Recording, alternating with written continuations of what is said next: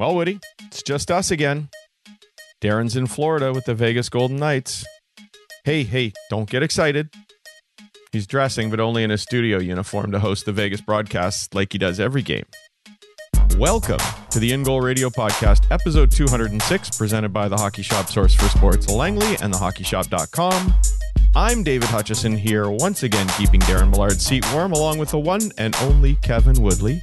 Woody, Darren isn't practicing with Vegas, but I wonder if he's like you and packed his gear just in case.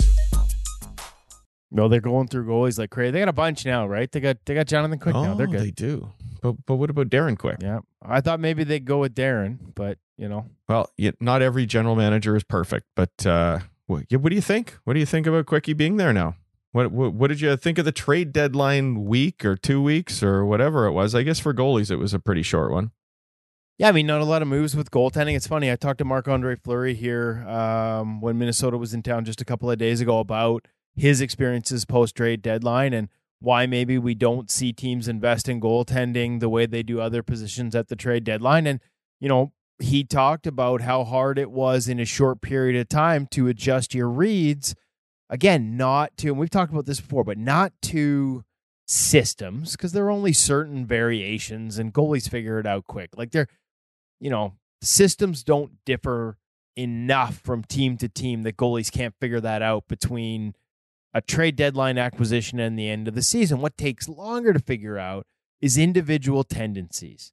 And whether that's the calls on puck handling or where a guy's going to go on puck handling or where a guy's going to pressure on an odd man rush, even if the system says take away the pass, where guys like to pressure, how they like to play, who can you trust to be on the right side of a screen, who's maybe going to take your eyes away a little more. Everybody has individual tendencies, and we see this in pro reads all the time. As much as I always thought pro reads would be about what opponents are trying to do, how many of these videos that we have up at ingoalmag.com over the years with goalies breaking down their saves, they make a read where they talk to us about knowing where their defenseman is pressuring, counting on the guy to squeeze an opponent off in a certain spot and take away another option. Like, those things matter so much to a goalie's reads, and they're really hard to dial in when you've only got, 15 to 20, say there's 20 games after the trade deadline. Well, you're not playing all of them. And so I think that's a big part of why goaltending isn't a bigger part of the trade deadline, is because it is such a big adjustment, and some goalies have struggled with it. And so teams are hesitant to, in a buyer's or in a seller's market, invest a ton of assets in a position they're not sure can figure it out in time for the playoffs. So it kind of comes down to, the teams that are looking are the teams that, I don't want to say desperate, but they've got pretty big questions they need to solve. Anybody who's comfortable with their goaltending, I guess they're less comfortable that they can find an upgrade on the trade market. Even if they maybe that goalie is an upgrade overall, can he be an upgrade by the time things matter come the playoffs? That's a bigger question. And we've talked before about how NHL general managers are so risk averse. If your goalie trade doesn't work, there's not much you can do about it. If your forward doesn't work out, well, put him on the third line and he doesn't see nearly as much ice or whatever. So it's a bit of a risk. Yeah, and so, I think you can also do more than just there's the adjustment. So there's some things you can do when you're looking to mitigate some of these factors. Like, you can look at stats. You can look at, how a goalie might fit into your team system. I'll give you an example. Like, Joonas Korpisalo, in general terms, has been really good this year, especially since December 9th. Like, he was a guy that I had on the top of my trade target list for the various media I do around the league and in different cities, because since December 9th, and that seems like a fair, you think about the hip surgery he had in the offseason, talking to people around him, how much that hip injury sort of limited some of his movements and some of the positions he could get into that we require as goaltenders, and how freed up he was since the surgery. But it took a little while to adjust to a body that worked properly. And so first couple of months were a little bit hit and miss. He was right around expected, his performance relative to the environment. But then after December 9th, his adjusted numbers are, they're up there top 10 in the league, better than guys like Shesterkin and Ottinger. And, So like he's put on a good performance now for pretty close to 3 months. And if you're the Kings, we're a good defensive team. That's what you got to think if you're the Kings. And so in general, any goalie is going to benefit behind our system. Well, honestly, there's only 2 areas where Joonas Korpisalo's numbers were below expected this year. One was breakaways. Okay, well, let's check that against the Los Angeles Kings using Clearsight Analytics. Well, guess who gives up the fewest expected goals in the entire National Hockey League on breakaways? I got an idea. The Los Angeles Kings. So there you go. Joonas Korpisalo, one of his biggest statistical weaknesses this year is breakaways, and he's not going to have to worry about that with the Los Angeles Kings. Other one that he struggled with a little bit. Let's be fair. How many has he faced in Columbus? It's a pretty small sample size, no? No, I mean, like you're... I know you don't have the number. That wasn't fair, but you know what I mean? It's a small sample size. I think you're talking like 60 breakaways. So, oh yeah. Don't forget, we're not talking blue line in breakaways. They're divided into 3 or 4 different categories. You got partial ice, you got giveaways in front of the net that turn into one-on-one, say, below the hash mark. So there's multiple categories, but mano-a-mano, one-on-one, partial, clear-cut, or even just on giveaways inside the zone, it's an area he's struggled. And so it's not something he has to worry about in LA. Screens are another area where he's a little bit below expected. That's an area where the Kings are actually 26 in the NHL. Like as good as they are defensively, they tend to get in the eyes of their own goaltender. That's going to be something that Joonas Korpisalo has to adjust to in LA. That's one where you might look at it and go, ooh, I'm not sure if this is going to fit. The other part that I think you got to remember is he's never been traded before. And we saw this with Ryan Miller. Talk to me about it when, after that deal to St. Louis. And I think actually the Miller deal to St. Louis became the cautionary tale. For sure. So much was expected. And the adjustment was so big, adjusting to the Reeds, a team that wanted to play a different way. Him playing a style at the time that had a little more flow, a little more moving part, was a little more rush-based because of what Buffalo used to give up. And all of a sudden, everything's end zone. So I think there are fits, goalie and systems and teams. There are different boxes you can check. And one of them is having done it before, and Joonas has never done it. And I think you add the pressure of the fact that Jonathan Quick, franchise icon, is the guy you replaced, and that's another layer. So there are a lot of questions that Joonas Korpisalo is going to have to answer in terms of almost between the ears as much as between the pipes, because between the pipes, what he faces kind of suits his game. He should be just fine. Between the ears, we don't get to see that, although I did talk to UC Saros today, and he's friends with Joonas, and he said if there's anybody who's sort of everything is water off a duck's back, that typical finish, don't get too worked up about anything. He thinks Joonas Korpisalo is going to be able to handle it just well. It's good. I think people underestimate just the difficulty of the social situation for him. Walking into a new dressing room and a new one where longtime friend has been sent away a little bit unceremoniously. It's fitting into that situation could be difficult for some people, but it sounds like he'll be great. I have another question for you on this. We often also hear on Pro Reads about familiarity with the people who are shooting on the goaltender that you're interviewing and knowing something about their tendencies and knowing something about their team's tendencies. When you're shifting conferences and you haven't faced these guys nearly as much as you have in the past, is that going to be an issue in a short end to the season here? Well, Corpy's been in the league, I think, like 8 years, so he's probably seen enough of the guys in the other conference that I think he should be okay. And maybe I'm overstating 8 years. I don't have it in front of me, but yeah, that can definitely be an adjustment. You know who it's not going to be an adjustment for? Jonathan Quick. He's been around a while. Because the flip side of that one, man, like I think everybody in the NHL that covers the NHL is dreaming for the Vegas Golden Knights Los Angeles King matchup in the playoffs, just so you talk about a guy knowing the tendency of the shooters that are going at him. Jonathan Quick against his old team, because after the Korpisalo deal, and like you said, unceremoniously dismissed as Jonathan Quick, the Vegas Golden Knights go out and get him. And statistically, he wouldn't have been the next guy on my list if I was looking for goaltending help. That would have been Kevin Lankinen, who is quietly having an exceptional season, has made some nice changes to his game under Ben Vanderklok with the Nashville Predators. I got to see them work really hard on an off day here way back in November. You could see the work that was going into it, and it's really paid off. Lankinen, despite not playing that often, has played really well. I thought he, as a pending UFA, would be an attractive target for a lot of teams. Obviously, Nashville liked what they're giving him because they re-upped him for another year, and he's been really, really good there. Nashville, along with the New York Islanders and Boston Bruins, have one of the top 3 tandems in the league. I think Lankinen gets overlooked because UC Pitt plays so much ahead of him. But that's a guy, if I was another team, I would have targeted.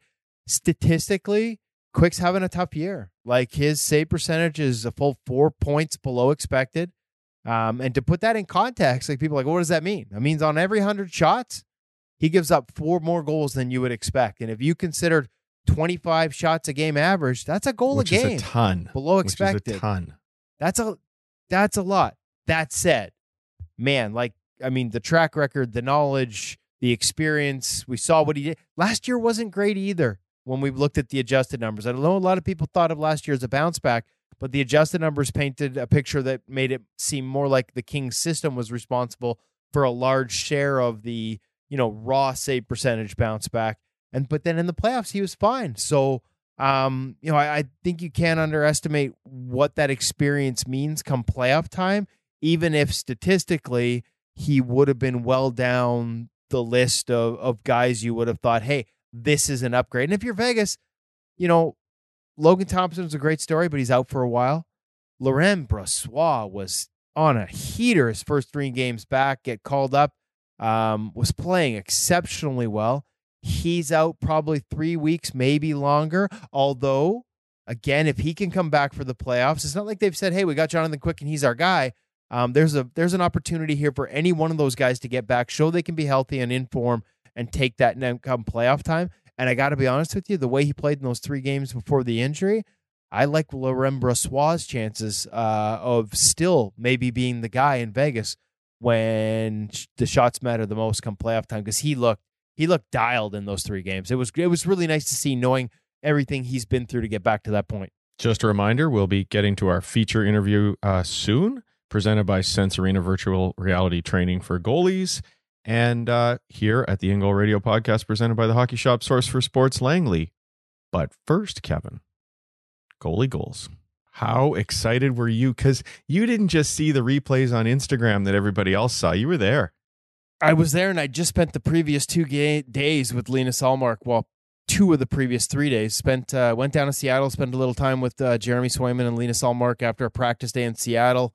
Then came back up here, spent a practice day with them. We did the Pro Reads video with Linus Ullmark. So for In Goal Magazine premium subscribers, make sure you go check out. We got 2 up already with Linus, breaking down and a video. Drill, so 3 Linus Ullmark articles.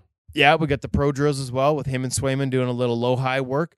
But then, to talk about your in goal bump, 2 days with Woody, and you get an empty net goal, and so he's now the 8th goalie in NHL history to shoot a puck into a net. I know there's other goalies that have credit, last guy to touch it stuff, but 8 goalies have shot a puck into the net. I've now seen 2 of them. I'm 25% for goalie goals in the NHL. Evgeny Nabokov in 2003 and Linus Ullmark a couple of weeks ago, and I got to say the Ullmark shot might have been the best I've ever seen. Just launched 3-4 checkers in his face, barely clears them, but that's because they were 20 feet away from him, puts it over their head, lands it at the far hash mark. Perfectly flat, dead center, perfect shot. Super excited to see it, obviously, in person, and then to get to talk to him in the room a little bit after, ask him some questions, both with the camera running. Everyone who has probably seen the scrum. And if you did, you can probably recognize my voice with a couple of those questions. But then a little, just shoot the breeze afterwards, me and him. And it's funny because everybody knows he just missed at the Winter Classic. He said if he'd hit at the Winter Classic on that stage, if he'd scored an empty net goal, he might have just skated up the ice and retired. Wouldn't that be something? I'm waiting for the guy who lands it in the net on the fly. Do you think anybody's going to do that? We know somebody who guys can do it. Yeah, we know guys can do it. I mean, Smitty used to come in here and play around at the end of a morning skate, and he damn near would bank it off the bottom of the scoreboard up above. He could launch it so high and so far. He could probably pick a corner from his Can you imagine? Linus, the way he chucked that, he wasn't short of it. So yeah, I mean, I can see that happening. And here's the thing. You have to in Vancouver. Not when Nabokov did it in 2003, because it wasn't an issue then. The ice here is so bad. I've had goalies come in here from other teams consistently this season talking about having to change their sharpenings mid-game, especially when it rains in Vancouver. And hey, guess what? It rains a lot in Vancouver. The ice gets so soft that I've had goalies. I've actually had goalies. I'm not going to name anyone, but I've had Canucks goalies over the years, the past couple of years, say, you can't even try for an empty netter here because they don't trust the balance. They just think it's so bad. And so that's what makes Linus's goal that much more special. He had to get it all the way down to the far hash marks. He had to land it perfectly flat because the ice here is so bad. You have that much less margin for error in Vancouver. And for him to nail it the way he did, man, it was just so impressive in every regard. And then we published the first pro reads, and the next night he goes into Edmonton and stops 54 or 57 in an overtime win. Thank you very much. Hand him the Vezina Trophy, in-goal bump. We love you, Linus Ullmark. Thanks for spending the time, and happy to provide a bump in return. Hey, NHL goalies listening, you want to get on the podcast, you want to chat with Woody, because your chances of scoring a goal are up. Your chances of making 50-plus saves and a win are up. You're going to get the in-goal bump. Not all of them quite know that, though, Woody. So it actually has been a little while since our last show. We should just come clean on that now, right? Yeah, we should. We apologize to our listeners. We haven't been able to. I mean, I think what are we, 4 years in of hitting We're it doing weekly? pretty good, yeah. We finally missed a week. Yeah, 205 at 206, not bad. This is, part of this is just the nature of the beast. We're into, Darren's not here right now. We're all chasing a lot of different things. It's a busy time of the year. Trade deadline accentuated that. It's been hard to get guys. And I got to be honest, it has been hard even in person when guys are at the rink, getting 15, 20 minutes to make it a worthwhile interview and not just the usual, 110% cliches that goalies throw out, in a post-game or post-morning practice scrum. It's been tough. So yeah, if you are an NHL goalie, and I know you listen, I know you guys, some of you at least listen. I know the goalie coaches listen. Guys, hit us up. It's been a little tougher the last couple of weeks for us to get enough guests to make this happen. So we apologize for that delay. We've been busy too, but you need bumps. We need in-goal bumps, and Linus got the ultimate in-goal bump. So yeah, we apologize that it's taken a couple of weeks, but we're happy to bring you Freddie Chabot today. A really good goalie coach. Guy Devin Dubnyk told me about way back in the days in Edmonton about how good this guy was. Got to work with him at Net 360. Geez, it's been a few years now. Yeah, I actually wrote out some notes so that, because I'm not Darren, I can't do this off the cuff, right? So I wrote some. A proper intro. So I'm ruining it. All I have to say is how I was going to begin what you're doing right now is to say, who's on the show this week, Woody? And please restrict your answer to fewer than 50 words or 45 seconds. Can you do that? I can, but I feel like we got to save that now because we're talking about the feature interview. We haven't. We'll come back. We'll come back. You're just going to let everybody know what's going on today, and then we're going to head over to the hockey shop. So, do you want to try that again? Let's just go back. 45 seconds. Here we go. Freddie Chabot, 17 years in the National Hockey League as a goalie. As I found out in this interview, came up right as Francois Allaire's coming up with the Montreal Canadiens. So a lot of exposure right to the beginning of the Butterfly. But Tony Esposito inspired at the beginning for Freddie Chabot. Some time in Europe, coaching Edmonton Oilers, Minnesota Wild.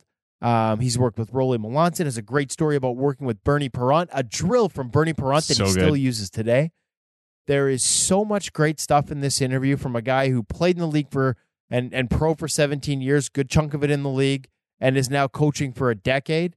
Just a guy that I love to talk to, and I think that everyone's going to enjoy the interview when we get to it. But first, I think we got to go to the hockey shop and tell you how to get skates that are so sharp and so perfect that you too will skate like a pro. That was pretty good. I should have stuck with the 50 words, not the 45 seconds. You took full advantage there, buddy. Okay. I just talked. So that's the feature interview, which will be coming up later, presented by Sense Arena Virtual Reality Training for Goalies. But you did go spend some time with Cam, as I know you love to do, over at the Hockey Shop, Source for Sports Langley. Before we get into the gear segment, anything new happening over at the shop? You must be loving it these days. Well, we've showed you some of the new stuff. They still got like you've seen some of the images on their social media account. PX3, lots of different colors, lots of different colorways from the True line. They've got the Warrior G6 in stock now, right down to junior sizes, including the slide plate. So those are a couple of over the past month items that are either new or new in terms of having inventory for everyone. We're into that time of season where there's a lot of new stuff coming in on a Pretty soon it'll be on an almost daily basis for some of the new launches, some of the new lines coming out in the spring. So there's lots of different options. There's still some leftovers from that Bauer Pro Return sale that you can have there. A lot of good feedback on Warrior's new stick with the specially designed handle. It's not square to sort of help you with the puck handling. We've had a lot of positive feedback there.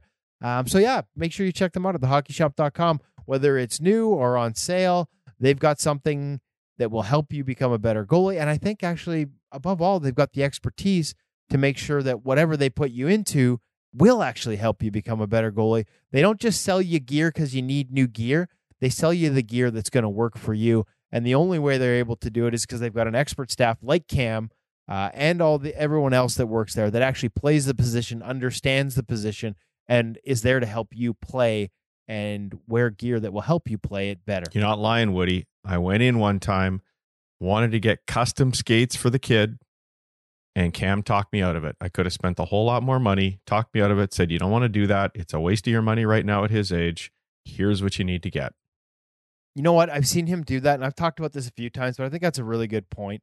And not to give Cam too much love, because he just got back from Mexico, so I imagine that he's going to have a sunburn on his already bloated head. I wouldn't want him to, peel prematurely. Oh, you got to get in there and record this week. I'll bring my camera over so we can really get some good shots of sunburn Cam. Well, I got to say, though, I've been in there a bunch of times and watched him work with parents and kids and, hey, what if I spend this extra $500 on this mask? And he's going to tell you honestly, right? Like, that's the thing. It is about gear that works for you and your child. He is not going to oversell you to make a bigger sale. He's going to make sure. And this is one of those cases where not only did the kid not need, the more expensive, more protective helmet just because of the level he was facing, but it might not have been safe for him because it wasn't going to fit properly. The sizing wasn't the same. It would have been heavier. And I love that honesty. There are a lot of places you can go where if you're willing, and let's be honest, the position's expensive. And so quite often you go in there with an expectation. And sometimes we can think, hey, if we spend more money, we'll get better stuff. And there are times where that's true, but there are other times where it's unnecessary. And Cam and his crew will give you the honest goods about what you need to spend. Again, whether it's for you or your child, for your game. If it's the highest end pro level gear, they've got it. But if you don't need that, they're going to be honest with you and they're going to tell you, hey, you'll probably be fine in this option instead. So it's something I respect a lot about the way they run things at the hockey shop and about the way Cam handles things when he's on the floor selling you gear. And if you want custom gear, that's how you do it too. You sit down with Cam and he'll walk you through the whole process. It's how you get, whether you're looking for CCM, Bauer, True, whatever it might be, Cam's your guy. 100%. Okay. Just a reminder, we're going to have Freddie Chabot from Minnesota in the Sense Arena feature interview soon. But before that, Woody's going to head over to the hockey shop. Just a reminder that all these gear segments get presented on our YouTube channel as well. And we would really appreciate it if you would check those videos out, give them a thumbs up, hit subscribe, even leave a comment. Really appreciate the comments from people who've tried the gear and giving us their opinion to sort of flesh out the review that Cam and Woody do. So please do that.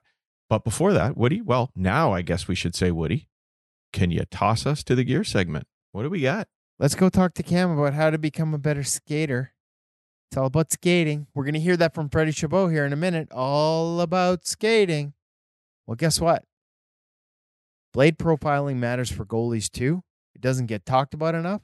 So we had Cam walk us through some of the custom options, custom blade profiles to help you skate better. So if you ever get the opportunity to be on the ice with Freddie Chabot, you're going to not be as embarrassed as I would be. Over at thehockeyshop.com and the Hockey Shop Langley, we've got Cam and Woody talking about blade profiling.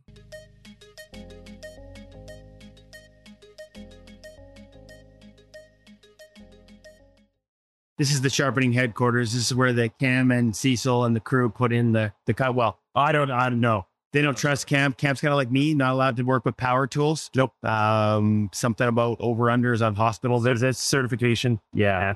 Cam's not certified, but he can tell you what type of profile you might like in your skate. So we're going to walk through you here. I mean, there is so much literature out there on on player profiles. We want to walk through some of the unique things you can accomplish with a custom goalie skate profile. So Sam, one of the names. Yeah. Cam, that's me.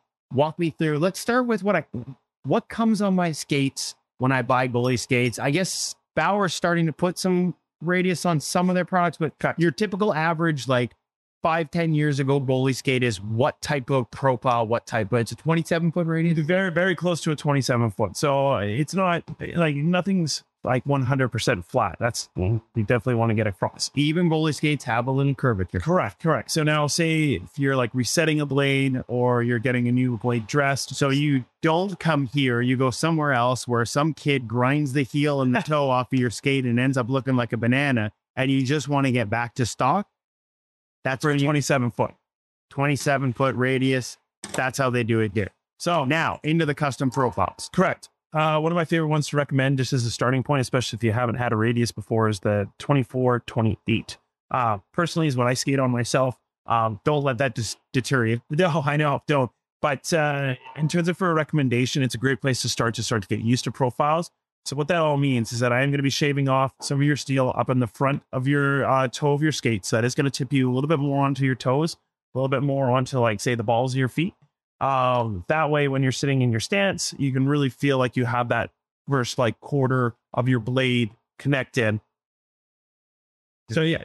So I have a question. So because people are like 24, 27 stock, 24, 28, what does that mean? So we're drawing a big circle. Drawing a big circle. That's the, and so the bigger the number, the sort of less curve there is in there. So on a 24, 28, you've got that 24-foot radius, which has more of a curvature at the front of the skate. Correct. Does it start actually in the middle of the blade? Is that or is it, where does it start on the blade? So exactly midpoint of your skate is where the actual bar lines up. So 24-foot begins there, and to the back, then you get your 28 radius. So a little flatter on the back, a little more curve on the front.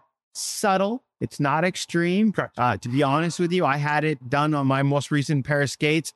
Noticed a little bit of pitch forward, but this isn't an extreme thing, but it will help you sort of get on your toes a little bit more in a 24. Post transition, also find in terms of catching your edge and finding your toe for that push off, which can be difficult for some goalies, especially with the way that boot is integrating into the post now.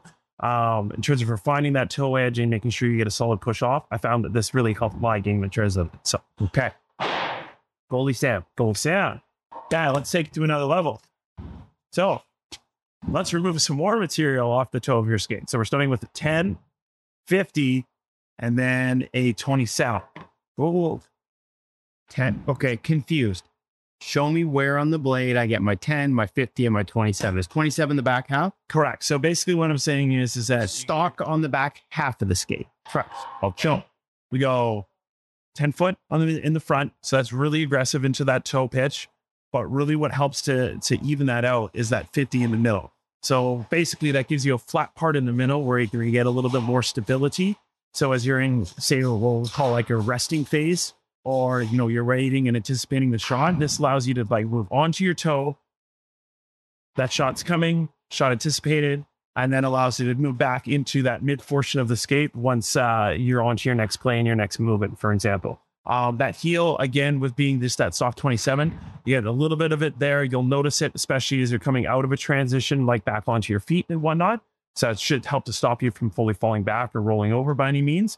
But you still have that ability to kind of rock your skate forward onto your toe and get that control that you're looking for. Okay, so flatter in the middle. So I said 27 starts at the back or from the middle. It's actually more to the back. Do you roughly know where on the blade? Like 50 is what? 2/3 of the blade is 50, the front third. Like, how does that work? We're chopping into thirds on this one. So middle third is 50. Correct. Front third is 10. Correct. So quite rounded. Correct. And the back third is a 27-foot radius. That's correct. All right. We'll come back and we'll check out Bauer's goalie ellipsis in the near future, but that's a nice little quick run through, I think, on your basic 3 options of goalie profiles. Thanks, Cam. Thanks, Tim.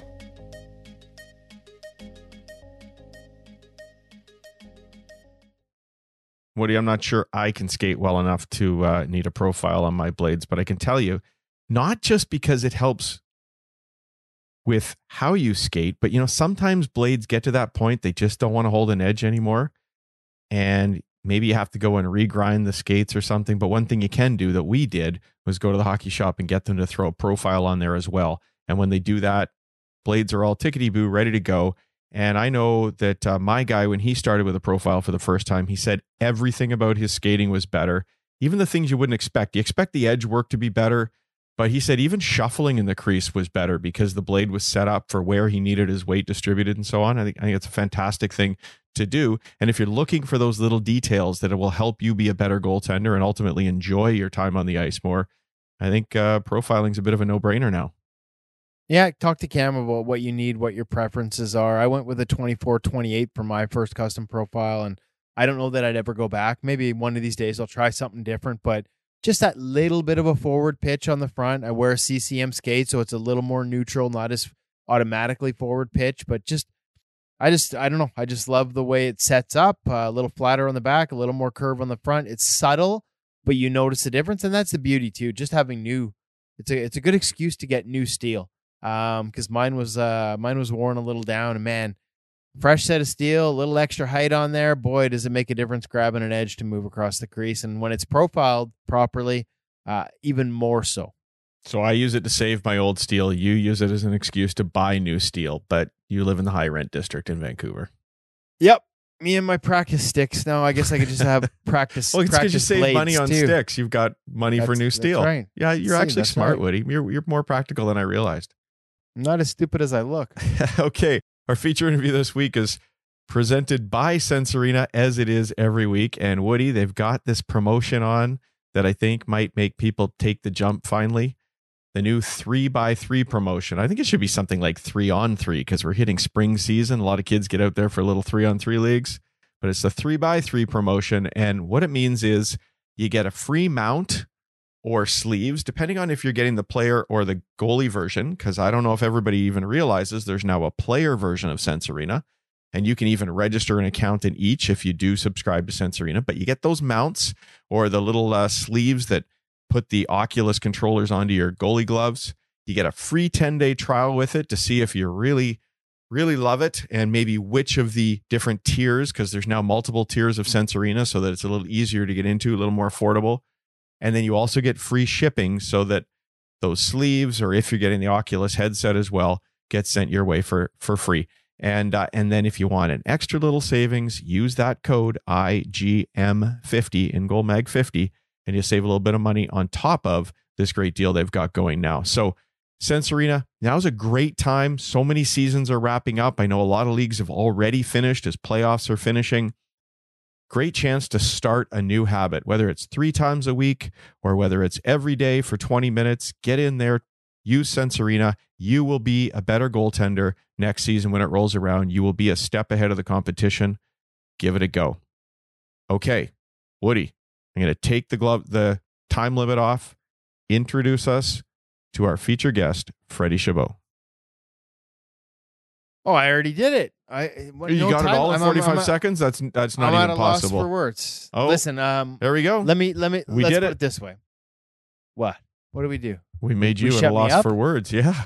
Yeah. Well, and you know what? We didn't get to tell the story the first time we met Freddie at Net 360 camp. That's true. I remember being on the ice with him, and this is one that jumps out to me. Like I said, Devin Dubnyk had told us for years about how good a goalie coach this guy was, and so after his time in Edmonton, there's a little bit of gap before he got another opportunity with the Minnesota Wild. He was with their farm team for a bit, and you're seeing the results now in Minnesota as well. We all know about Marc-Andre Fleury. I think since mid-December, especially, his numbers have been off the charts.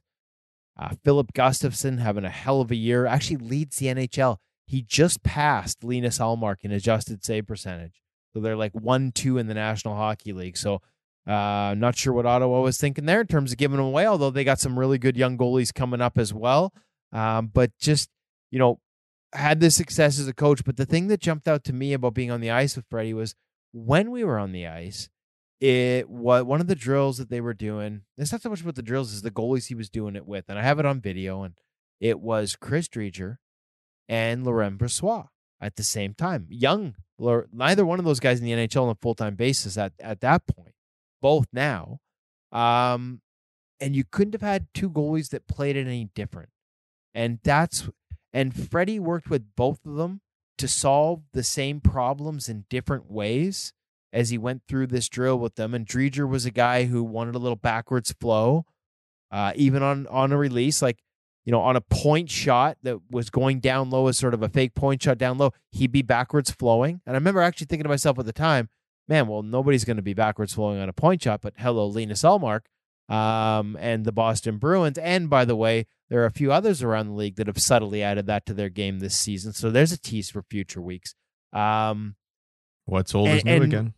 And Brossoit was very much like point to point, and just two completely different approaches in terms of depth, movement, how they wanted to handle essentially the same drill. And I just loved watching and listening to Freddie Chabot work through the pluses and minuses of how each of them played it and find a solution where they could limit the exposure from the minuses and make sure they accentuate the positives. And it just, to me, was a perfect example of the need to not just have things one way, and especially in that environment where you're not working with your guys. Maybe if it was your guy and you're going to spend 5 years with him, you might try and make a bigger change, but just the need to sort of work with different goalies' strengths and weaknesses and not try and shove them all into the same box. And I thought he did it so well. It was during that drill and listening back to the audio and going over the video, it's like, yeah, now I see why Devan Dubnyk was, said this guy was such a good coach. And we've seen that transpire in Minnesota again with the success they're having there. And so I was really grateful that he took some time. He's got about 40 minutes here after getting home at 5 a.m. from a road trip through Vancouver and through the NHL trade deadline to sit down and go not just through his career, but through his career as a goalie coach and also as a goalie, and see how some of those evolutions took place. And what's old is new again. There are some things, as he'll tell us here, including a drill from his former goalie coach, Bernie Parent, that he still uses today with the Minnesota Wild. So that was definitely not 45 seconds. It was definitely not 50 words, but hopefully it did justice to the kind of person and quality goalie coach that Freddie Chabot is, and we're honored to have him on the In Goal Radio podcast.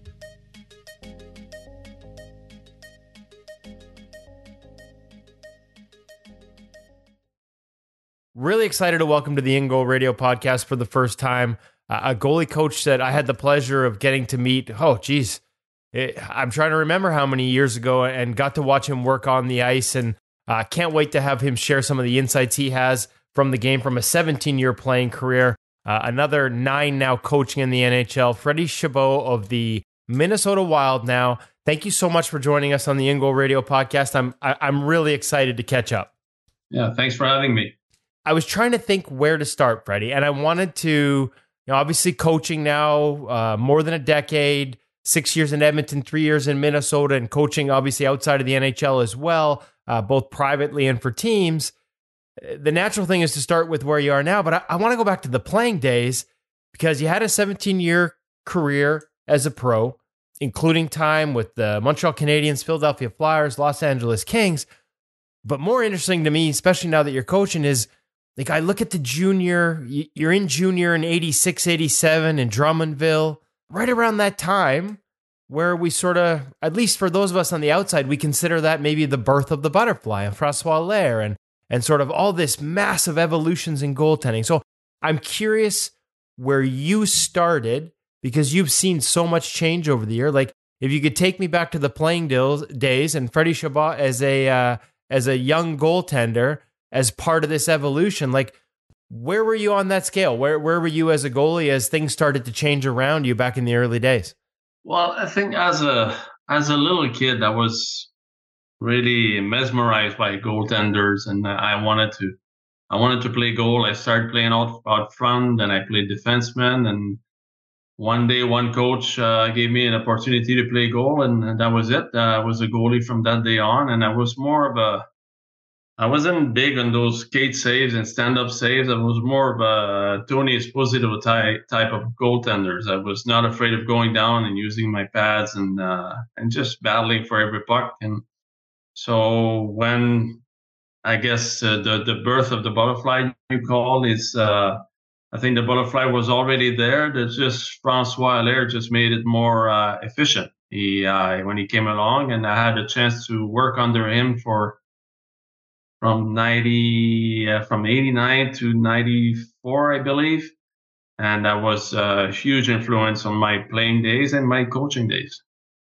Okay, so you mentioned that you were with the Montreal Canadiens organization, drafted by the Devils in 86, but you end up with the Canadiens all those years when you were with and had a chance to work with Allaire. What was like? You get him as a goalie coach at a time when not a lot of organizations, even in the NHL, had goalie coaches other than sort of been there, done that guys. What was that experience like? And I'm curious. You mentioned Esposito, and I think guys like me forget that there was a butterfly before Allaire. So for you back in those days, like you said, more like a Tony Esposito. Is that just from watching? Like, was it a lot of self-teaching? What was the evolution like as a goalie when, back in a day where we didn't have 500,000 goalie coaches working with us? Well, I think I was age Atom or Pee Wee.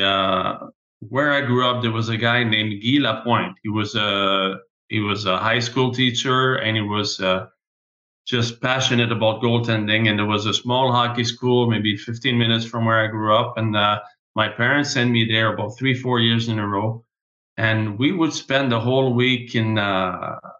We had our own goaltenders, like dressing room, where goaltenders of all ages all dressed together. He had posters on the walls of goaltenders. He did video with us. He would show. I don't know where he got his video, but he would show us teaching on goaltenders from the AHLs, from international hockey, how to make save, how to play the game, how to train. And he brought a lot of stuff, and he was so passionate about it. He made it very fun. So there was some coaching there. Then you just took that, whatever he gave you, and you went on for your season and tried to duplicate what he was teaching us. And then the next time I got coaching was really specialized goaltender coaching, was midget AAA in Sainte Foy. There was a guy named Jacques No who coached Patrick Roy, and he coached Francois Gravel, and he was really, really good on both the like playing on the ice, but also how to prepare, how to read the opposition.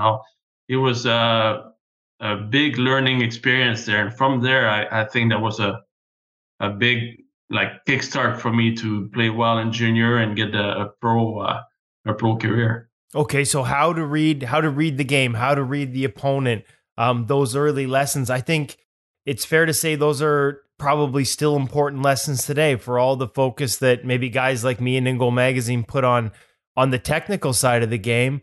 One of the things we try and do with Pro Reads too is try and help show kids the type of details that goalies pick out. It sounds like you got some exposure to that early on. Now that you're coaching and having come up through those routes, is there more we can do? Is there things you do with young goaltenders, even right up to the NHL, to sort of learn how to read the game better and get better at those elements that maybe we don't think of as technical, but maybe a little more tactical and anticipation wise? Well, as on the coaching side, I think it's getting to know your goalies, how they think, what they see, it's conversations, maybe just a couple of words between periods, see how they feel, how they feel about how the game is going, what the other team is doing, and what to expect, what's coming for the next period. Just a matter of being ready and being aware makes a big difference. Is it do you use a lot of, I guess obviously not within a game and in those conversations, but is it something you use, do you use a lot of video to build those anticipation skills up? And I guess at the NHL level, it can be very specific to a team, to an individual, to a power play. But in more general terms, is it something you think we can teach goalies more at younger ages, even in terms of learning the skills of reading a game, connecting the patterns out there? Yeah, I think let's say you have a chance to coach a kid for a whole season with a team, and you often play the same teams over and over. You can teach them how to read the position. Like some teams, they have, in minor hockey, there's always 1, 2, or 3 players on the team that would make the difference. So if you can help your goaltender recognize the signs of how those players play, what they do well, and how to stop them, then in the long run, they're going to be able to do that by themselves. What are some of the biggest changes you've seen? And maybe now we're getting a little more into now and the coaching, but you can reflect on it throughout your career in terms of the way the game is played in front of goaltenders and the demands on the position because of the nature of the attack. Like we've seen it in the last few years, a lot more east-west, a lot more dynamic. How have you seen that evolve, and how have you had to ask your goaltenders to adapt to sort of counter it or be prepared for it? well, like you say, there's a lot more east-west. Guys will pass on really good shooting opportunity to make an extra pass, and they'll do it over and over again. So I think our goalies today have, again, like before, like I was saying before, when I worked with Francois Allaire, my first few days with Francois, it was a shock because how much skating we did. Francois just skated me to the ground pretty much for months until he got what he wanted, until I was playing the way he wanted me to play. And it was a good teaching lesson because in pro hockey, if you can't move, you can't play. So, and the game is so dynamic and fast, it keeps getting faster and there's more and more passing plays. So you need to be very good on your skates and be able to beat plays, and your mobility on your knees is just as important. So as far as reads, you can make reads a lot better when you're able to stay on your blades and hold your feet as long as you can.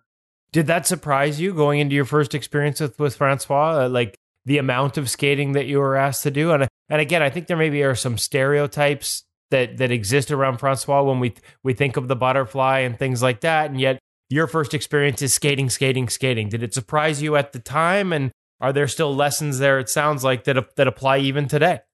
Oh, it applies big time today. And yeah, it did surprise me at the time. And the amount of work we put every day on just being able to be square and set on every shot, it demands a really big workload of work before the shot is taken. So his mentality back then, I'm sure it still is today, was you got to work hard before the shot. He knew his goaltenders were able to make saves, but he wanted us to work really hard before the shot and after the shot to get ready for the next one. So, and it was all about skating, push and stop and being set and being square and make the save and do it again.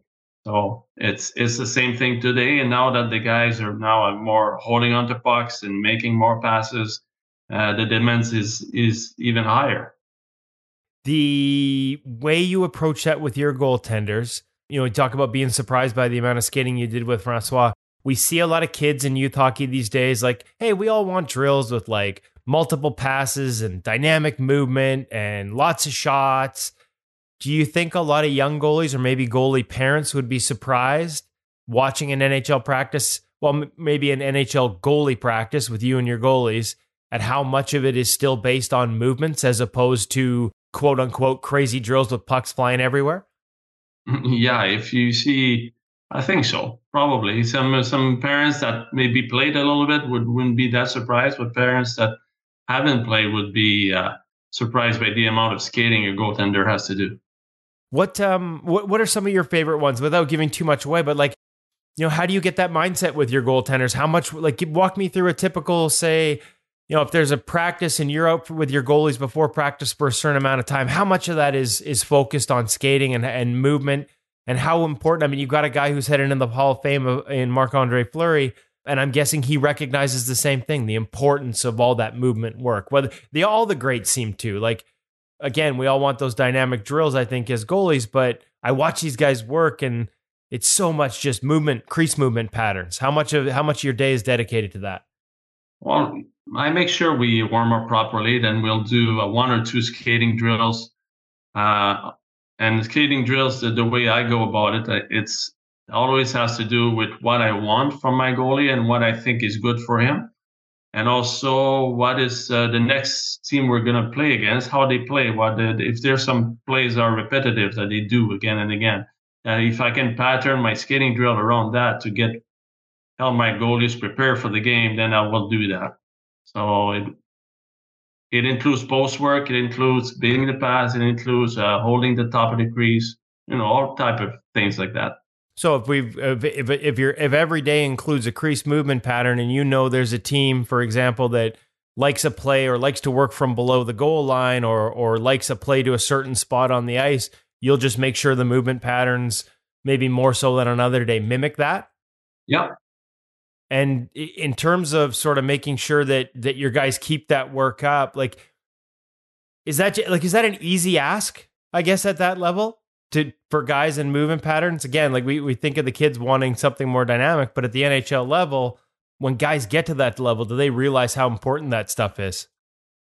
I think they appreciate it because they know it's useful. It's helps them get prepared for what's in front of them. And as you know, we don't practice very much. In the Right. second half of the year, we don't practice. So any 5 minutes you can grab and do some work, or some five. Sometimes you have a luxury of having 10 minutes, maybe before or after practice, and you can focus on basic stuff like that. You grab it and you use it. You don't want to waste time because we don't practice much. You got a guy who, like I said, is headed to the Hockey Hall of Fame, and Marc-Andre Fleury. You talked about the importance of movement, not just on your skates, but also from the knees. I would argue he might be a guy that changed the game a little bit in terms of just how explosive and dynamic he was from his knees. Some of his recovery mechanics and the speed and the power with which he did it. What's it been like working with him in terms of a guy who's got so much experience, and yet I remember when he was in Chicago telling me that he added overlap because he liked how Kevin Lankinen did it. Like, is he a guy that's still, willing and eager to try new things even after all these years? Yeah, Marc-Andre is always, like you said before, the best one, the top ones, they're always trying to get better. Doesn't matter how old they are. They're always trying to find an edge to get better at how they stop the puck, how they skate, how they move, how they use the post. So we're always looking at ways to improve and finding what works, at what we can do better. You've got another top goalie there in Philip Gustafson having a heck of a year. How much interplay is there between the two? I just talked about Fleury, even well into his career, wanting to learn from the other guy. Do you see them feeding off each other and learning from each other? And are there times in your coaching career we will see some goalies mimic the guy they play with, even not on purpose? Like, they just pick up habits. Are there times where you've had to maybe even be worried about that or cognizant of it because there might be something that a goalie picks up from his playing partner, but it might not suit his game? Yeah, that happens all the time. 1 year I played in Hershey, and my partner was a young goalie for the Flyers organization. His name was Scott Legrand. And He was a tall and skinny kid. He had a really upright stance. And I played more of a game really low, and it's resembled a little bit how Marc-Andre stands sometimes, really low and explosive. But at 5'10", sometimes I was thinking, man, I should find a way to play a little bigger. But as the season went on, I caught myself starting to do things that Scotty was doing. And that was helpful for me in that season. I had a really good season and realized I was maybe standing a little higher in my upper body and making myself bigger, and it helped me. But there were some years where I would on purpose try not to watch the guy at the other end because the way he played didn't work for me. So it was, if you don't even realize you're always watching the other guy, you start doing some of the things he does. But like you said, it's not always helpful. Sometimes it is, sometimes it isn't. Is that common? I've always wondered, actually, and I kind of assumed, and I've seen a few examples here over the years, but is that just a natural thing when you watch a guy day in, day out over the course of a season to start to imitate some of those habits without even thinking about it sometimes? Yeah, there's always an influence. It's just in front of you all the time. So if there's something you see the other guy having success doing a certain thing on a game situation, you start trying it for fun, then it may leak into your game. And sometimes it's good, but sometimes it's like, okay, it works for him, but this is not for me. What are some, is there, I mean, without giving too much away, what makes and I know it's just this season and the end of last season that you've had this direct work with him, but what is it that allows Marc-Andre to still have the success he has at this age and this far into his career and to still play at such a high level? Well, first, it's the person he is. He's a fantastic human being. He's really hungry. He's a team guy. The way he practices and competes every day, he's a fantastic example for Philip this year. And for anyone who plays with him, he makes practice fun.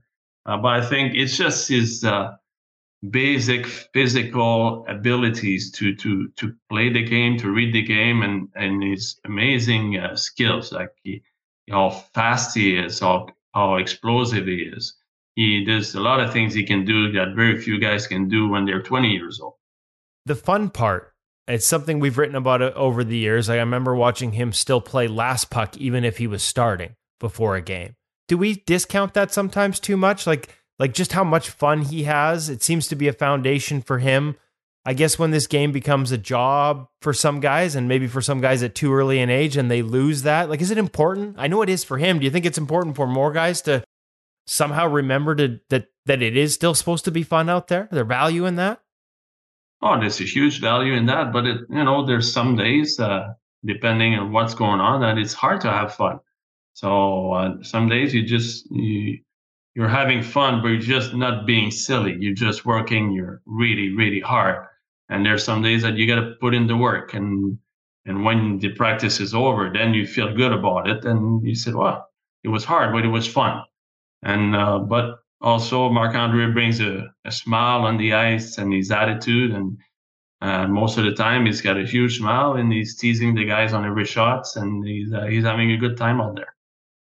The way the game's changed, and with your experience from the playing days, we talked about your experience in the Montreal organization, but even when you were with Montreal and played some games with Montreal, there were trips back and forth to the American Hockey League. There was a stint in the IHL, a few games even in the ECHL. I'm guessing you would have had different voices, different coaches over the years. It's something we've talked to goalies about, like sometimes when even in the same organization, the goalie coach can change at multiple levels. Learning to manage different people with different opinions on your game as a goalie, has that helped serve you as a goalie coach in any way? Like, did you go through that at times where you went from one team to the other and you're thinking, okay, this guy wants me to do something different. I'm not sure it works for me, but if I don't try it, he's the guy that controls whether I play. Like, did you have experiences like that as a goalie when you were playing, and how has that maybe influenced what you do now running a goalie department and working in a goalie department and coaching in the National Hockey League and working with, say, a Richard Bachman as your guy in the development and American League side? Yeah, well, I think the message within the organization has to be linear. So what the goaltender in the American League hears is going to be the same thing he hears in the NHL. There may be a few little details that are not the same, but the basics have to be the same. During my career, I was lucky enough to have a few really good goalie coach. But sometimes it's not just the goalie; it's the head coach or an assistant coach. It's the relationships are a big part of every season, and when most of the time there's a lot of good people in hockey, they find a way to guide you as a player and help you. And once in a while, you get a relationship that doesn't work, then you got to find a way to work through it and find a way to do your job, even though the relationship with the coach or assistant coach is not great. Were there some influences, like we've obviously talked about Francois as the natural sort of jumping off point because you started in the Montreal organization, but some of those other influences, some of those other voices that helped you along the way that maybe still impact you today as a coach and how you approach it? When I was a little stint with the Flyers, it was I had Bernie Perrin as a goalie coach. He made me laugh because he didn't really want to be there. He came to the ring because they kind of forced him to come, and so he came on the ice. And there's a couple of drills I did with him that I still do today with my goalies. Really, and his message was simple, and it was fun. It was challenging, but it was simple and easy to put into my game, into the way I practice, the way I deal with certain plays. And it was fun. And I was like, man, I wish if he would love to do that job, he would be even better at it. But he was a really good individual, fun to be around, and working with him, just a little that I was with him, I really enjoyed it. Also, my second stint with Montreal, I had Rolly Melanson, and he was really good for me. I played well under him. And I had the chance to be coached by Billy Smith also when I was in the Florida organization. And that was fun. That was very different, but it was fun. A lot. I mean, those are three extreme examples. Maybe extreme is not the word, but I mean, we just had a goalie on from the Canucks organization who had Billy as his goalie coach in the Ontario Hockey League. And a lot of the things he talked about were just things like controlling shots and using your stick, maybe using your stick in other ways too, which was something Billy was really good at. But Roley, I think of Roley being more technical. And then, as you said, Bernie, I mean, I'm a little, again, probably ignorant on my part, but I'm surprised to hear you say there were drills then that you still use today. If it's not giving too much away, can you give me an example of one of those and where the value that you saw, back then in 93, 94 still applies in 2023? That's a pretty large time gap. So the fact you're still using those drills, is there anything you can share without giving too much away? Maybe one example there. Oh, it's a very simple drill. You had two players with the pucks on the dots. Right. And there was a pass from dot to dot. And he wanted me to beat it on my feet. And the guy caught it and shot as quick as he could. He was even allowed to one time it. After we did it for a while, they let the guys one time it. So I was just trying to beat the pass on my feet. And then you realize, okay, depending how good the pass is, you either need to go to the post. And if the pass is slow or medium speed, then I can get to the top of the crease. So you have to make that read and try to beat that pass on your feet. Then after a while, when the goalie gets good at it, you can add the player that catches the pass while staying on the dot. He's allowed to pass it back to the guy that started the drill. That's kind of creeping in back door. So now you got to beat the first pass, and you have to be aware that if he passes it back, then you need to slide back to the post and try to beat the pass again. So simple. It's challenging, simple, and it's fun. And sort of going back to what you talked about with Allaire, skating, beating it up, beating passes on your feet and being able to make subtle reads within that. It reminds me a little bit of sort of, one of the philosophies I heard actually was Devin Dubnyk, who used to, when he had you in Edmonton, I remember he used to rave about his work with you. And I know he was happy when you went to Minnesota while he was there. One of the things that he cued in on, like, if I can't beat the pass on my feet, it probably means I'm too far out. Yeah, well, I think when he worked with Sean, he put that even more into play while staying a little deeper. But yeah, that was. But a similar philosophy, a similar mindset. Yeah, I did a lot of skating with Devin. I thought for a big guy, he had very good mobility. You just had to improve it and simplify it, and he was. I love working with him. What was it about Roley that you loved? Because I got a chance to watch Roley work here in Vancouver with the Canucks under Alain Vigneault for a lot of years and was a big fan of his work. I know he had some hard and firm rules by the time he got here in terms of always being in the blue ice. Like, are there elements you can share that you learned from your time with Melanson in Montreal that maybe still apply to you today too? Because I'm guessing, much like goalies take pieces from everyone over the years to build into their game, is it the same as a goalie coach? Yeah, I think it's the same. You improve as you go. And I think when I worked with Roley, he was early in his coaching career and he had work under François Allaire a few years before he retired. And so I think some of his mentality, the way he was coaching, the way he was making us work on the ice resembled what François was doing. So it fit with me right away. And first, he was a fun guy to work with. And what he told me at the time, I was coming back from the IHL where I was doing really well. And he said he wasn't happy how I was moving. He said, you're stopping the puck, but he said, you're slow. I was like, I'm slow. He said, yeah, you're slow. You're late on everything. So I said, okay. And we put in the work. And maybe 10 days after that, I started seeing the benefits. And 2 weeks after that, I was like, wow, okay, I see the difference now. And you're well along in your career at that point. Like you said, you're coming off a couple seasons in the IHL where you're like 920, 916, having a lot of success.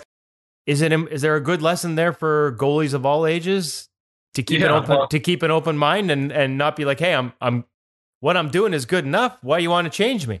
Well, that's a message I give pretty much to all goalies.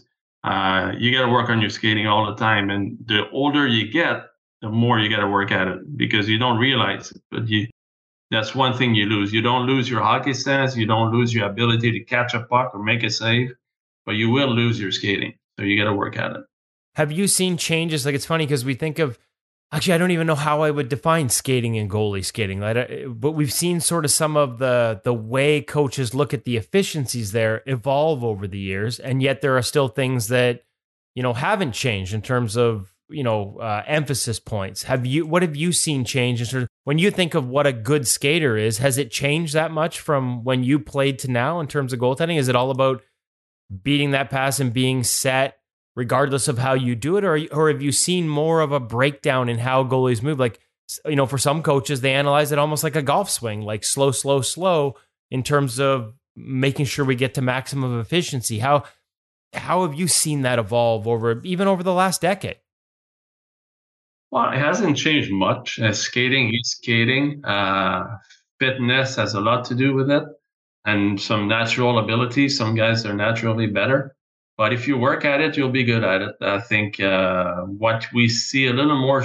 I teach a little more shuffle than I used to. I'll be more open as working edges, like the old days, like I did as a little kid. I think it's coming back. We used to do edge work, outside edge, inside edge. We're getting back to that. I think it's good for the goalies. They need it because how fast the game is. But yeah, maybe a little more shuffle, but still beating the pass with a T-push. It's number one on my list. So shuffles, just because the game's become so dynamic, east-west, and often east-west and back the other way, does the shuffle just allow you to not have that open and close of a T-push, so you sort of maintain the ability to go back and forth a little bit? Is that where we see the benefits of it? Well, I don't think I will ever like the long shuffles. Okay. I think it's detrimental to any goalie's game. A goalie needs to be able to use shuffle, but in the proper way. Small shuffles when the player carries the puck, or on a short pass, you don't need to open up for a T-push. If you're fit and strong enough and a good skater, you can beat it with a shuffle. But the kind of I've seen a little bit of that where guys kind of shuffle and shift into a save. I think long term it creates problems. You want to be set and square. And that's something that's never changed, has it? Like, as much as the game evolves and we get VH and reverse VH and overlap, and at the end of the day, the principle is being set and square on a shooter. Yeah. Well, all the post work, I think, came along because of the size of the goalies today. Yep. It was a lot easier for a 5'10" guy like me to work with the post than a guy who's 6'2" or 6'4". So, yeah, all the work with the post now, to me, all has to do with size. From a playing career standpoint, I wanted to ask you a little bit, like, after that year in Montreal, you went back to the IHL with Houston for 2 more years, and then you went overseas and had a ton of success in the DEL, posted some, frankly, gaudy numbers over there, and spent, looks like 5-6 years over there towards the end of your career. At about the time when I think the VH came in, so I got 2 parts here. One, any lessons that you learned over there that were different? Obviously the size of the rink, maybe not the game and style of game was different. I'm not sure if in the DEL it might have been a little more North American style. But in Austria, I think of it as maybe a little more east-west. Were there differences there that influenced you in your coaching career today? And where were you in that evolution of post-play? Because I'm thinking right towards the end of your career, that's where we started to see a lot of sort of VH, one knee down stuff. Was that something you had to integrate in your career in those final years? Well, at that point, I didn't really get any coaching. Okay. I was pretty much coaching myself. So I learned the VH by watching guys do it and trying to copy it. I wasn't really good at it. I think somehow I was comfortable doing it on my blocker side. I think most guys today prefer doing it on their glove side. On my glove side, I remember the last few years I played, I was always tweaking with it, and I was starting to go what you call the reverse VH. Now I was starting to go down early on my knees because I just wanted to seal the ice, and I didn't like the VH. I felt a little lost doing it. So I was trying to teach myself some new stuff and find solutions. But the VH, I wish I had someone to teach it to me properly. I probably would have used it a lot, but I didn't use it that much. Is there value there too? Like maybe from the, you mentioned, talk about late in their career, whether you learned something in Europe. I mean, even the fact you didn't have a goalie coach there, do we need kids to be their own goalie coach more, much like you had to be in Europe, as much as, even at very young ages, they have influences and voices and people that can help them, and that's all positive. do goalies need to learn to manage their own game these days, like you had to in those years? Well, I think it's, even if you're a head coach or an assistant coach, you don't have to be a goalie coach with young kids. It's just by having conversation about the game and asking them what they see, how they felt, and asking them question, would they do something different? And just by conversation with the young kids, no matter their age, if they're 15, 12, or 9 years old, they play the game, they have fun. I'm sure they make reads, and then you got to talk with them so they can learn to how to use those reads they make and how to think the game. Does that a big part of your conversation with your guys right up to your level? Like, it sounds like when you're having these conversations, Freddie, it really is a conversation. It's not you going to them and saying, hey, you got to do this, as much as it is trying to understand the thought process of why they did it their way. Well, it depends how old the goalie is. If I'm working with the younger guys as a pro, I'll be more direct and demanding. And the older the guy gets, or the longer I've been working with him, I'll be more asking questions. I want them to talk. I want them to find solutions. Players have to be empowered on the ice. Like when the goalie goes out to play the puck and the exchange with his D, if it doesn't go right, I appreciate when I see them talking about it right away and finding solutions. They have to do that by themselves. You've the success you guys are having this year, right down to the minor leagues too. You've got a young goaltender in Jesper Wallstedt coming up. How does your approach have to differ, say, with a guy coming over for the first time? And I know you've got Richard Bachman in the American League working with you, with Jesper more directly. But how does your approach have to differ when it's a guy coming over for the first time and learning the league and learning those types of things versus, say, a Marc-Andre Fleury who's been doing it for over 20 years and even a Philip Gustafson who's still relatively young in his career? How do you have to sort of alter things to the individuals based on experience? Well, a guy like Jesper, I think my message to Richard was that I let him play his game and see, and let's make adjustment as we go. But there's some basic stuff that you still got to make him work hard every day and work on his skating, like we said before. Right. And we're making sure we clean up the post play and how to adjust to the game here. So by watching him now here, how he plays the game and how the game is played in America, he's made some adjustment already, and he's going to have to keep making those adjustments as he grows older. And for a guy, it's funny because when I asked Flower about Philip when you guys were in town recently, the first thing he talked about, because you mentioned post play with Jesper, the first thing he talked about with Philip was how good his post play was, and he mentioned Swedish goalies and I think he mentioned Linda Blomqvist and reverse VH and some of the things that Philip seems really good at. I guess just because Jesper comes from Sweden doesn't mean those details are all dialed in at the exact same level as Fleury seemed to think Phillips were. Yeah, well, there's a difference in age. When Jesper started the season, he's 19. Right. When Phillips comes to us, he's 24. He's got a few thousand hours of work ahead of him. So, yeah, maybe the post play is a little cleaner.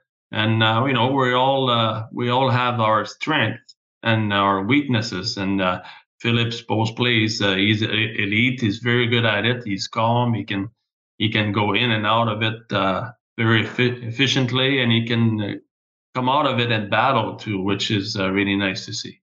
Okay, I got one more for you here because I've taken up too much of your time, which is a bad habit of mine, Freddie. But I got to ask you, now coaching, going back to your playing days, what do you think when you look at the equipment these days, like compare it to what you started in? I guess it probably looks seamless, but if you were to compare it to what you were playing in, like how much do you think the evolution of the equipment has played a role in the way these guys are able to play today and in the way you're able to coach?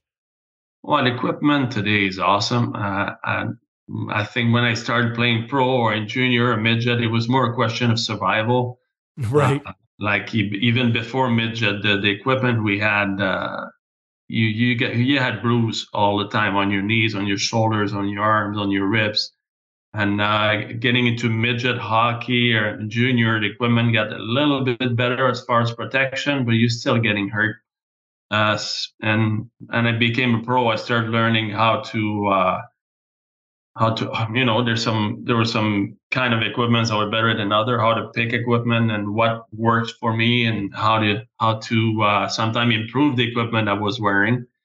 And but now today the gear is absolutely awesome. It's light, it dries fast. The pads, the way they slide on the ice and seal the ice, it's really nice to see. The knee pads are fantastic. They're like the amount of bruise I had on my knees was just ridiculous. Is that from shots or from just simply dropping to the ice? Because From there were shots. Oh, okay. Shots, yeah.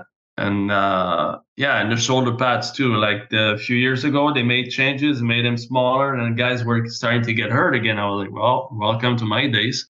But now they fix those issues, and the equipment is the size that the league wants it, and the guys feel protected that they won't get hurt.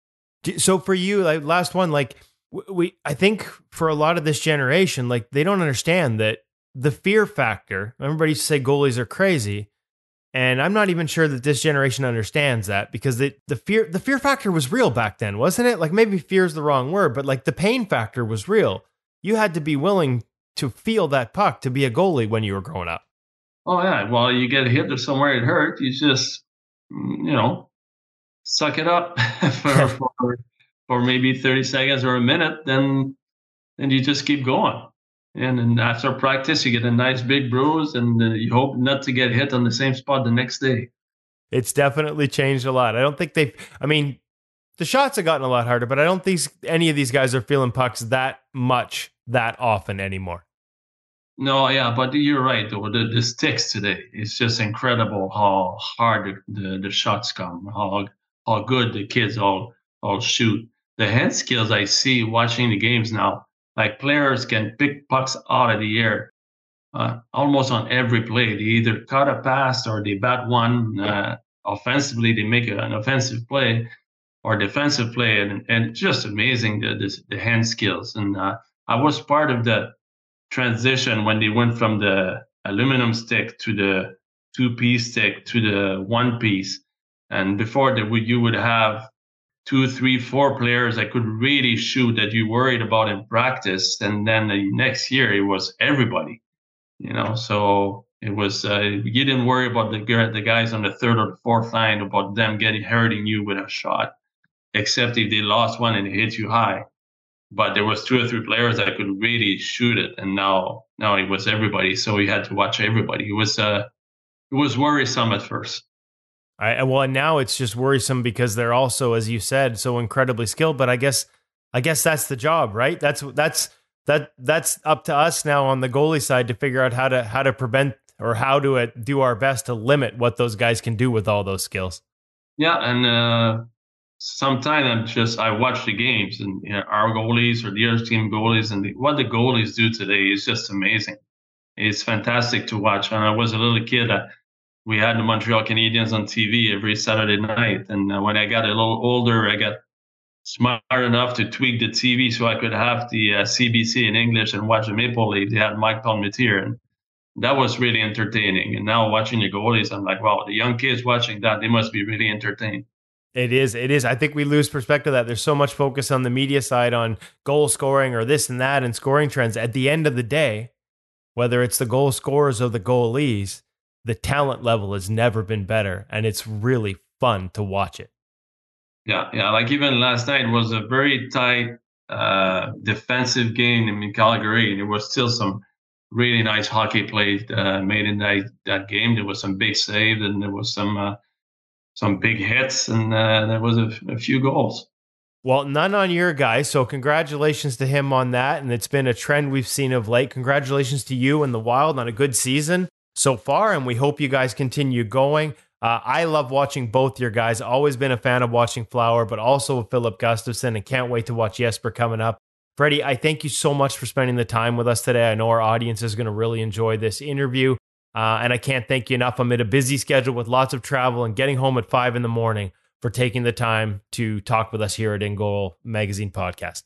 You're welcome. You guys do a great job, and thanks for taking the time.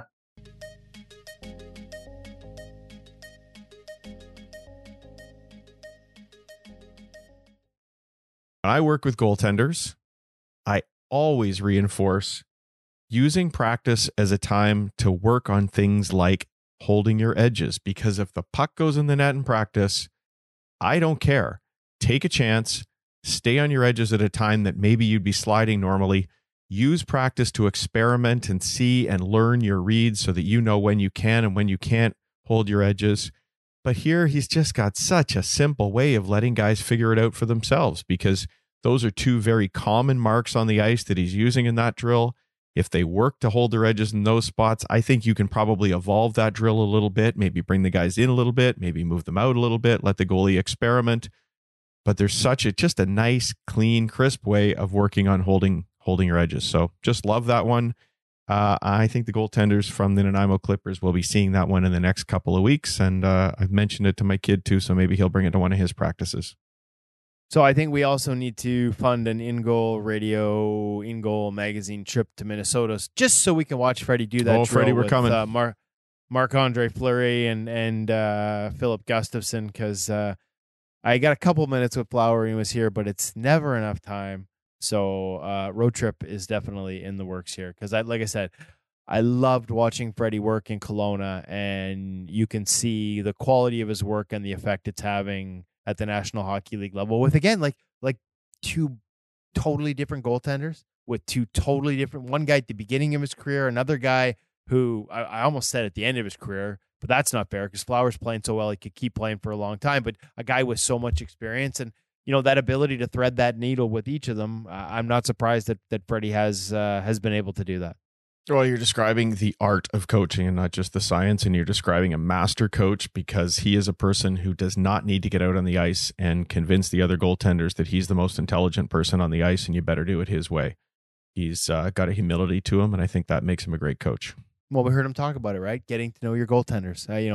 As much as I was trying to dig for specifics, like so much of it is just getting to know them as individuals rather than dictating to them based on your experiences exclusively. Yeah. But there's other coaches that might be lip service. Yeah, I want to get to know them as individuals, but then they get on the ice and they tell them, here's the way you have to do it. And I think that was getting to know them with a purpose, which I think makes a lot of sense. Well, speaking of getting to know goalies. Okay. I may be a little premature with this tease because we haven't set up the time. But some point in the next couple of episodes, we are going to have Andy Svord on. Swedish goalie sports psychologist with dozens of clients, professional goaltenders in Europe, and I believe in the NHL. I know for sure some that have been in the NHL. Didn't get his client list off the top, but I spent an hour with him just prepping for this interview, and I'm really excited when we get to bring it to you because it's not just psychology from a here's tips for goaltenders. He digs into the actual personality profile of each individual one to understand how they react to the different stresses of the position, does stress tests with them so they understand how their body reacts to it, and then builds out programs from there. A guy who we had a few goaltenders reach out to us about, and they all say, they can all be different personalities, and they'll all say the same thing, Andy knows me best, or like no one else does. That's what makes him so special. And it kind of reminded me, as you were talking about Freddie getting to know his goaltenders, this guy has an art and a science to getting to know goaltenders and then helping them be better goaltenders between the years. So we sort of did a pre-interview, get to know each other, and I learned so much in that hour. I cannot wait till we have the final one set up and bring it to our listeners here on the In-Goal Radio podcast. So make sure you stay tuned for that in the coming weeks. Can't wait. I think there's so much to learn for all of us in that area, and it's such an important part of the game. Woody, over at In-Goal right now, it kind of feels like it's Boston Bruins week. Yeah, and hey, listen, we're not going to apologize. However, celebrate it. You got the best goaltender in the league right now. 100%, but we don't want to feel like we're like, sometimes, you get that and you're like, oh, look at us. We got Linus Ullmark, so come subscribe because we got Linus Ullmark. I just want to thank Linus Ullmark for the time, and Jeremy Swayman too. Yep. The time he gave to us when he came through Vancouver. Very gracious with it. Sat down, did pro reads for 25 minutes after a practice. This is a beautiful city with beautiful places to go and eat, and he still had time to sit down and do it. So thank you to him. And yeah, we are proud that we got this content. It's amazing content, and there's lots more like it coming. So make sure you subscribe to the In-Goal premium product at ingoalmag.com. 3 articles up and lots more coming. But what I loved about the pro reads with Linus Ullmark is he got you. Because Woody is famous at the end of every interview for one more question. I which just usually did it turns to into Freddie. 2, usually turns into 3.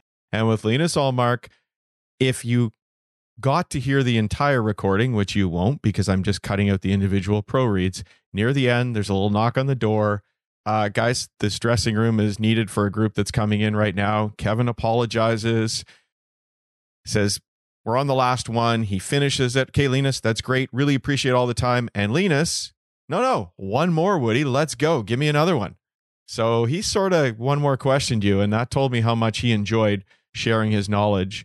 And I love these pro reads. I think there's a lot there, and I think he looks at things in a great way, and I'm thankful that he's sharing his knowledge with all of us.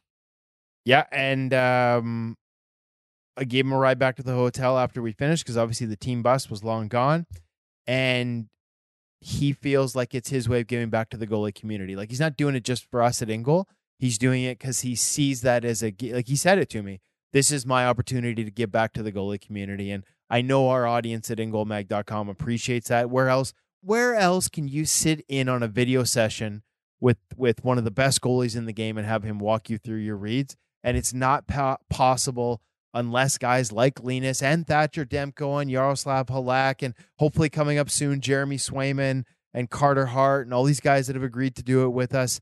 It's not possible unless they also see the value in it and they see, that give back as being something they want to be a part of. So thank you to all those guys, all the guys that have done it with us in the past. It means a lot to our audience. It means a lot to us. I think it means a lot to the goaltending community, and we're proud to bring it to you. 100%. I know my son loves to sit down and binge on the pro reads.